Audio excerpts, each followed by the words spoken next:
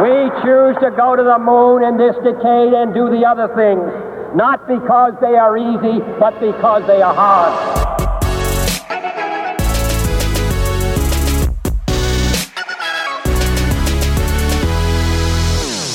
You're listening to Founder Stories with Anouk and Barak. Brought to you by F2 Capital in partnership with IDC International Radio and No Camels. When you say Israeli cuisine, at the minute politics goes inside. We are trying to figure out if there is Israeli culinary. Hi, and welcome to Founder Stories. Today we're talking with star chef Barak Yehezkeli, TV celebrity and founder of the exclusive Tel Aviv concept restaurant Burek, whose humor, charisma, and culinary genius have put him at the forefront of Israel's food scene now sweeping the globe. We tried to research what is burek, and we saw it's a kind of pastry with meat in the middle. But your name is Barak. Yeah. So is burek also a spin-off Barak? The Burek is a spin of my wife. Basically, it's my nickname. For all my good friends, if they will see me on the street, we say, "Hey, Burek." Not a really big story behind it. Got it. I'm also Barak. And I wonder, does the name mean something to you? What, Barak? Yeah. That's my name. What do you mean? No, if to it me, means something to me. I like the Hebrew lightning, or to shine, or the Arabic blessed, like bringing Baraka. a blessing on other people. Yeah. I always took some pride in that. Did it shape you at all, or did you shape it? No, I think that if something shaped me, it's my ginger color more than my name. I think what is interesting for you, Barak, is that your name comes from the Hebrew name Barak, but you cannot even pronounce it, right? You cannot say it. You can only say... I grew up in Ohio, Yeah. very, very far. And now when I go back home, the people at the airport who happen to be African-American look at me like I'm joking. They think it's an African-American name. Because of Barack Obama, and, of course. And everyone can pronounce it. Yeah, That's the only way to explain my name. When I say Barak and they say, what? I say, okay, Barack Obama without the Obama. The second joke is that orange is the new black. So, Anyone else in your family complete gingy, as they call it in Hebrew, a redhead? No, just me. What's it called in the red... Dragon? No, not the red dragon. No, in Judaism, the red cow that they the heifer, red heifer that they sacrifice in the Beit Hamikdash. I didn't know that. Yes, if there is a red heifer, it signifies the coming of the Messiah. It's a special that treat. Would be dessert. Burek tonight. At the end of the night, you usually bring out the dessert. It's Barak on a platter. Barak, what does hummus mean to you? Well, basically it's just like you said, butter or olive oil or something very basic. Yeah. Something like one of the first things that you put inside your mouth. But is there... He's breathing in very sensually when he says hummus. Yeah, it's like, so there's more did to you it. See that? There's a story there. Yeah. Is Israeli cuisine, and what does Israeli cuisine mean to you? No, that's a very big question, and I don't think we have enough time to answer it because I don't think there is an answer yet. First of all, it's a problem because when you say Israeli cuisine, at the minute politics goes inside. We are trying to figure out if there is Israeli culinary. And when we are talking about Israeli culinary and we're trying to put borders to this culinary, so every time you say Israeli culinary, you say, wait a minute, so things that are coming from Lebanon or from Jordan or from Syria are not. But it's interesting that you talked about borders because you say that your restaurant Burek you don't call it a restaurant. You kind of call it, a place with no borders. Like a yeah, where people can just come up to you and ask questions, and your kitchen is in the middle of the restaurant, and there are literally no borders inside your restaurant between the kitchen and when we planned it, so everybody told me, okay, make the kitchen, put a bar around the kitchen, and everybody would sit on the bar. I said, yeah, but then the bar is a border. I don't want these borders. I want them to sit around me. I want it to be opened. Even if you can see, you can go really through the kitchen. You don't have to go inside the kitchen and out. Just go through it. So it will make a circle round. So everybody could all the time be around the kitchen. And we put the volume up of the show a little bit. because maybe sometimes we would work a little bit more quiet if we were alone at the kitchen. But basically what we do is a bit of a show. And you just need to amplify what we already do in the kitchen so that other people would feel the same energy. Right. Regarding being tucked away in the kitchen, you've said also that chefs usually have very big egos. They're kind of tucked away in their kitchen and they're not really interacting with their customers. Why do you think chefs have big egos? What about your ego? I don't think it's an ego issue. I think it's something different. I think, well, anyway, I went into this profession because there is something very fulfilling by feeding people and see them eat and see them smile and host them. And that's something that I cannot do when I'm back at the kitchen. So usually what I would do, I would run back and forth from the kitchen and the floor. And this way it just allows me to be in my natural place and still host the people around me. I can understand what you're saying because I don't cook. Barak does scrambled eggs, and that's pretty much all that happens in our house cooking-wise. We have a very nice man who comes to cook about once every 3 weeks, and then we freeze everything. To you, it sounds absolutely horrible, but that's the way it is. But I discovered the pleasure of seeing someone eat when Barak and I had kids, and it's... I guess for you, it's like on a much larger scale because it's for more people. For me, when my children are eating, it's like the best show in town. You know, you just see them. Success. Yeah, it's just beautiful. It's a great feeling. You know, it's like a primal feeling. Just a few days ago, I had a day off. I was standing at the kitchen. My wife went to bring all the children. They were in the kindergarten and then they went to the park. She brought them back. And they just all went inside the house, and my middle child, Jonathan, just went in. He didn't even look at me. He just, oh, there's a good smell. What are you doing? I'm cooking. What are we eating? He just asked it like this, and he went to the toilet. But suddenly I felt like, wow. Daddy of the year. No, it's not the daddy of the year that he comes back and there is so good natural smell in the kitchen. Yeah. Flows. Good food on the table, and he feels at home, and he just asks like a child, okay, what are we eating? Yeah. And this excitement. But talk about, from the other side, having no borders, it can get chaotic. I talked to an Australian guy, and he said that they brought a group of investors to your restaurant. And one thing you do is, you know, the wine flows like water. Yeah. You're not looking, your glass is full again. And Australians and alcohol, it's a fun mix, but I heard it turned into a food fight. How did that make you feel? How did you handle it? It didn't really turn into a food fight. I think he was trying to tell you how good it was eventually. Okay. And that they really got free from themselves and felt free in the space. Yeah. They weren't that drunk. Okay. They were pretty drunk.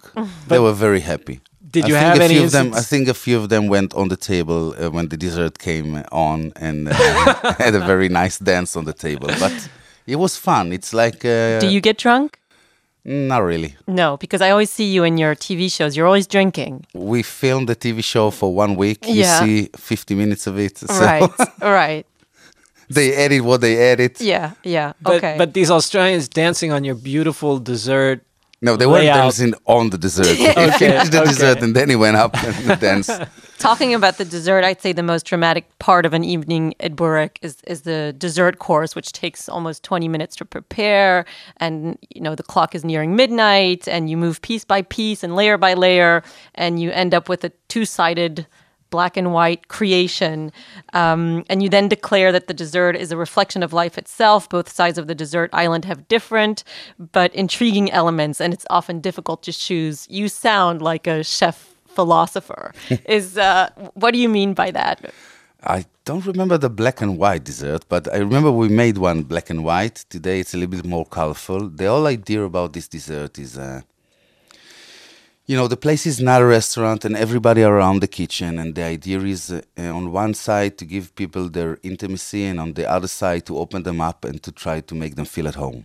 The first idea was, how do I make people feel as my best friends? Because my best friends, when they come at home, they know where the bar is. They know where they can smoke at the porch. And they come into the kitchen, they see what I do and ask you what am I making, and giving them a taste, and then the first dish is ready and they coming back, and everything happens together. Here it takes a little bit more time because first you want to give people their own intimacy, but then you want to open them up slowly, step by step. And when they do, you want to make them feel at home. And eventually, at my home, everybody eats together. You want to group everybody together to eat from the same plate because you went through 6 dishes almost, and you know, if you've been to the Burek, it's not that you sit on your ass the whole 3.5 hours. Mm-hmm. You stand up, you can sit on the couch up at the gallery, you can go outside and have a smoke, and then you start to communicate to people, you start to getting close to people. So step by step they open up, and then in the end, all I want to do is just all of them to be together. That's the idea. Is that why Barak is open only one day a week? Because I guess It was open one day a week. I have to. Now it's open 2 days a week. Oh, fantastic! Yeah. Okay, people will be happy to hear. Because after the first year, my good customers and friends started to be very angry with me that you need to wait something like 3 or 4 months to get a seat in the restaurant. So we decided to open another day. And how are you going to handle being the center of the show 2 nights a week? Isn't it exhausting? I'm handling it, and it is exhausting. And when people say, are you going to open another night? So that's a big no. Yeah. So 1 or 2 nights a week, can you turn a profit? Is profit important to you? No, that's not really profitable to feed 40 people 2 nights a week. Okay. But that's not what I'm making my profit out of. I'm making it from other things. Like But your that's- TV shows? Yeah, but that's the beating heart of what I do. Uh-huh. I wouldn't be able to be creative and think about new ideas to TV shows or to anything that I do on the net. And I don't think I would have any creativity or ideas if I stopped cooking, if I stopped holding a knife or a pen in my hand and Yeah. stand above the fire. So this is Because something it's a that's- risky business. I mean, they say 50, even as high as 90% of restaurants fail, and most shut down after 5 years. So is that how you balance that risk? You're doing it, for a greater purpose? The Burek is the place of my heart and my creation. Yeah. This is the place that as cooks we research, we try to learn, and we try to develop, and we try to do what we like and have fun. Mm-hmm. And as long as it keeps itself balanced, it's okay by me. Mm-hmm. You served in the army, like almost all Israelis. Mm-hmm. Was it as a chef? No? What No, did you do? I was in the Air Force, Okay. in intelligence, but Did you know back then that you loved to cook? all I can tell you is, like 2 years ago, I started to think, how did I really become a cook? There's one thing that I remember is that I remember as a child asking my father what was his dream. And he said that his dream was to be a cook. I just remembered it like... What was your father's profession? He's an artist. He's a painter. Yeah, he's an art teacher. And maybe something of that went into my mind. And in our house, the second door that would open up after the first door when you knock on the door is the door of the fridge. Any time that friends of my father would come in, the door would be open, and then the door of the fridge would be open, and then all kind of foods would come out, usually a bottle of something to drink, and that's the way the conversation went. And for me, it was like, this is the way it needs to be. So I was always the guy who was cooking for all his friends, whether we went camping or hiking, so I was the one in charge of the cooking. I never thought it would be something that I will do. I wanted to be a millionaire by the time I'll be 30. You're 46, right? Yeah, I'm 46. Has it happened? No, it hasn't happened. And I'm not sure it's going to happen. I left this dream a long time ago. I understood it's not really a dream worth dreaming of. So after the Air Force, you went to the Technion, which is like Yeah. Israel's MIT. Mm-hmm. What was in your mind at that time? Well, it wasn't in my mind. It was in my parents' mind. Uh-huh. And they just signed me up. And I said, okay, if you sign me up, I'll go to the exams. And then when I passed the exams successfully, I was so proud of myself that I said, okay, if they were willing to accept me, and I didn't learn much at school, but if they were willing to accept me, so I'll go and learn. I learned my years. I had very good... Learned what? What was your... Civil engineer. Okay. And And then what? Take us from there to Burek. The truth is that I started cooking in India. I made my trip after the army very late. Usually you finish the army around 21 and then you fly. I worked and learned, and when I was 26, I decided to do my trip. I didn't want to go to India. I wanted to go travel the States and Europe, but everybody goes to India. I said, okay, I have enough money. I'll go to India. I'll start there to see how it works, and then I'll keep on going.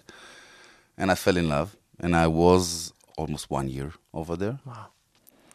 And I wasn't hanging around with the young guys after the army. So basically, everything that everybody did for at least 6 months, I had 2 weeks of it and then put it aside and said, okay. And then I just found myself cooking all the time. They don't have many cheese in India. So I took their paneer and started to make all kind of cheeses. I put it with salt in the corner of the room for 1 month to see how it ages. I made some Lebanese cheese from their yogurt. And then one day came this Italian guy with these amazing yellow flowers and asked me if I knew what it was. I didn't know. It was zucchini flowers. And he said, please bring this sour cheese that you're making. It was a Lebanese. And he just taught me how to feel the flowers of the zucchini. And we made tempura and we fried them. And then he taught me how his grandmother makes gnocchi. And everything just worked like this. When I finished India, I went to Thailand. And I'm very energetic. So the first 2 weeks, I'm not if it's allowed to say on the radio, but the first 2 weeks I was smoking a bong from coconuts. But after 2 weeks, I just put it I think the aside. statute of limitations has passed on your time in Thailand, so you can say whatever you want. Okay. Yeah. After 2 weeks, I had enough. I put it into the side, and then I just woke up every morning and cleaned the beach. Wow. The lady of the beach looked at me like I ate this wrong mushroom or something. And after For an ecological, like environmental for reason, I just you clean had the all beach, the or you energy just and all the needed... time, and I didn't have what to do. So this is what I did every morning. And after a week and a half, I just showed up at her kitchen and said, okay, listen, I had enough of cleaning the beach. From now on, I'm a cook in your kitchen. Whatever you do, I do. She said, okay. It looks crazy enough. And she said, okay. And I spent with her like 4 months in the kitchen. I really enjoyed it. And then most of my money dried up. She didn't pay you. You worked in the kitchen for free. No, of course. And then I flew to Boston because I had a few friends over there. And I had a friend who had a French restaurant. And I started to work over there at the kitchen. One step led to another.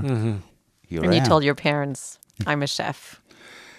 I didn't felt a chef for a really long time. I think only in the last few years I'm starting to feel as a chef. What separates a chef from Well, someone who basically loves to the cook? word chefs come from the word chief, which means the manager of the... As long as you have a few cooks and you manage them, you're a chef. Okay. There's a chef de partie, there's a chef... there's a chef for every station in the French kitchen. For the sauces, for the meat, for the fish, for the vegetables. You have a show, or you did a show, or you still do, called Anachnu ala Mapit. It's a great show. Mapit means napkin, which is a play on word for map, meaning we're on the map, where you interview Israeli chefs around the world who have opened successful restaurants. What has it taught you about Israeliness and about Israeli cuisine? I think that Israeli cuisine at the moment could be referred as an attitude. Attitude of most of the chefs towards food has become not only about food, but also about The experience. Everybody are talking about food, art, and music, but eventually it finishes up by food that comes out of the kitchen. Music, there's a playlist in the background, and there's some pictures on the wall. So it doesn't really work. And this is something that I understood before I opened the Burek, and I understood that if I want all these three things to work together, you have to create something together. So basically, for example, the DJs in the Burek nights are people that I sat down with, and we are talking about food, and they don't understand shit about food. But it doesn't really matter, because I talk about my ideas about food, how I want people to feel, the taste, the way I build the palate of the meal. And I'm talking about each dish, where did the inspiration come from and how did I created it. And when I talk to them, their mind is already translating it to music. Inspiration breeds inspiration. Yeah, and then when they are up there, they naturally do it. They play the right music for the right food. What you're describing is so unique and special and distinctive and Poetic. And we hear and see that Israeli chefs are succeeding all over the world, being profitable. Do you have the temptation to take Yeah, what of you're course. doing abroad? Yeah, of course. The truth is we got approach from Manhattan, LA, Amsterdam, Vienna. We still haven't decided if we're going to do it and how we're going to do it. So you wouldn't keep it running here under different leadership? You No, would if take I- the whole if I- crew like a show. That's Traveling what circus. that's what we're trying to figure it out. If we're doing it to show, or we're trying to format the idea and to open another place abroad. Franchise. Yeah. Gourmet kosher. Is that an Not a problem. oxymoron? No? No, It's- that's not a problem. Have you seen it work successfully? I've been cooking gourmet kosher to people who eats only kosher. No, that's really not a problem. And what about environmental impact? Do you ever think about that when you cook? How does That is one of the ideas why the place is open only 2 days a week and it doesn't work as a restaurant. Because if I know that I have 40 guests, I'm going to cook for 40 guests. Not more, not less. Exactly for 40 guests. I don't want to throw anything. Meat is a kind of a problem for me because the last few years, my consciousness started to awaken.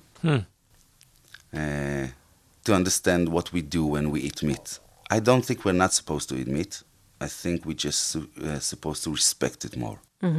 It's a very controversial question, and it's something that, I also grapple with all the time is, the question of vegetarianism and veganism. And I think it's not black and white, though. There is a first step, which is reducing the amount of meat you eat and being conscious of where it comes from and who grows it and how it's grown, because they say cows are the biggest producers of CO2 in the world. And of course, there's a whole ethical issue of how these animals are being slaughtered. And I think it's not just your consciousness. There is a collective consciousness which is really changing and really encouraging locally grown, many cases grass-fed meat. Although Israel is a little bit problem. When you look at such a small country, there were not cows in this area. Only Interesting. Only sheep and goats. The cows were brought here afterwards. So it's because the climate is not a really place for cows to grow. There's not enough grass on the ground. Right. This is the reason they only grow at the north of Israel. And you don't have enough space to grow free grass-fed cows to feed the whole country. I noticed on your TV show you visited Joseph Haddad in Bucharest. Yeah. And the most famous chef there who happens to be Israeli. And I noticed as you were entering his restaurant, he stopped to kiss the mezuzah. And I wonder what role, if any, religion plays in your life and in your work. I'm not into religion. I think it makes us more problems than... More borders. More borders and more problems than solutions. It's interesting because for a lot of Israelis we meet, you are born in Israel, religion plays a very minor role because they just feel so Israeli. Where we come from, Barak in the US and me in Belgium, religion is what keeps us connected to each other because we don't have Israel as a place to connect to. These people like to be connected to something, to be a part of community. This way they don't feel alone. They're less scared. Right. Because life is a really scary thing because we are all going to die. Absolutely. It's our tribe. Yeah. It goes back to the cavemen. Yeah, so you need your tribe. And over here we already have the tribe. So it doesn't matter if you're religious or not. Yeah. We've heard about Uber, and the founder, Travis, was ousted. And his new concept is to create restaurants that only exist in delivery applications. Meaning the food is cooked in a basement somewhere. The customer sees what looks like a restaurant, but there's no physical place where people can go and sit. And that's his big vision to disrupt the restaurant industry. Food is not just for feeding ourselves as fuel. it has a much greater part in your life. Because if I would tell you now, listen, I would give you all the money in the world, okay? You don't have to do nothing anymore, only what you'd like to do. I guess that what you would say is that you would like to spend a little bit more time together, a little bit more time with your children, a little bit more time with your family, a little bit more time with your parents. The only way that I know to do it is around the table. There's nothing more fulfilling than to sit down with all your family around one table. Yeah, absolutely. Sure. Absolutely. You've said before that Israeli cuisine is Israel's best ambassador. Do you find that Israeli cuisine is really it goes beyond politics when people look at an Israeli restaurant and they might have a certain idea of Israel? Do they apply that idea to Israeli cuisine, or does that transcend the politics? I think it transcends the politics because we are a melting pot of Jewish people that came from all over the world, from Northern Africa, from Eastern Europe. And when you're here, if you're eating a salted fish, you know it comes from Eastern Europe. When you eat madoucha or harissa, you know it came from Tunisia or Morocco. You know exactly where everything came from. But the ability to put all of those things on the same plate and make it work together, this is what is Israeli cuisine. It's taking what was already here, the hummus, the pita, the falafel, to taking things that Jewish people brought from Eastern Europe, the Jewish people came from Northern Africa, and to make everything work together on the same plate. Amazing. So as we said, you're 46 years old. Mm-hmm. You look much younger. Thank you. Is there a secret?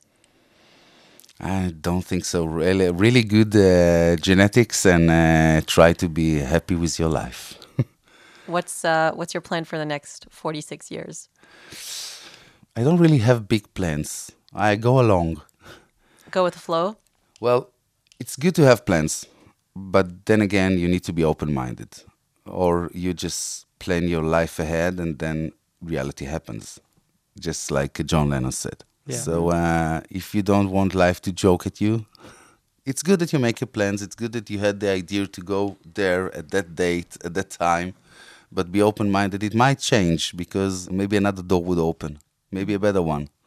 Yeah. So you just have to be alert. You now live in Israel, although you travel around the world. As an Israeli, can you say you're proud of Israel?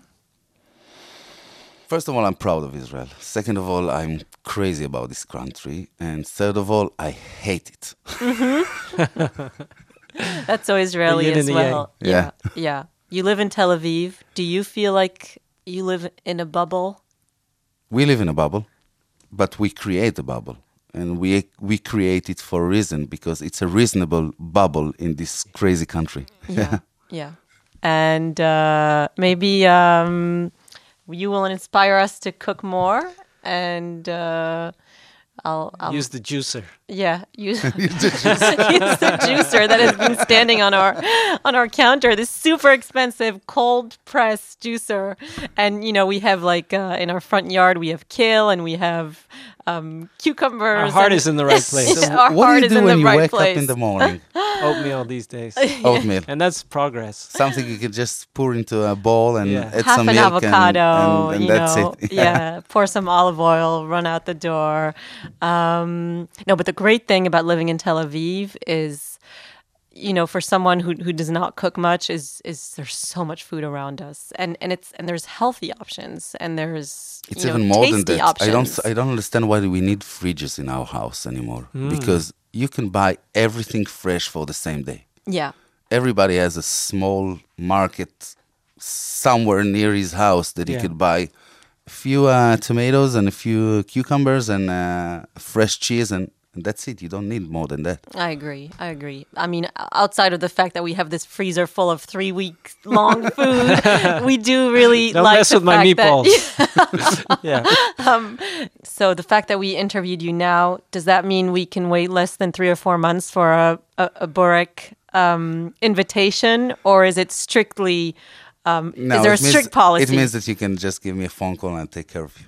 Oh, amazing. That's Look the at way that. everything Look at that works. smile. That's the way everything works in Israel eventually. Yeah. I'm glad you're open and you say it. Great. All right, Barak, thank you so much You're welcome. for joining us. That was really quick. Which Barak are you talking to? Founder Stories is brought to you by F2 Capital in partnership with IDC International Radio and No Camels. Subscribe now on your favorite podcast app.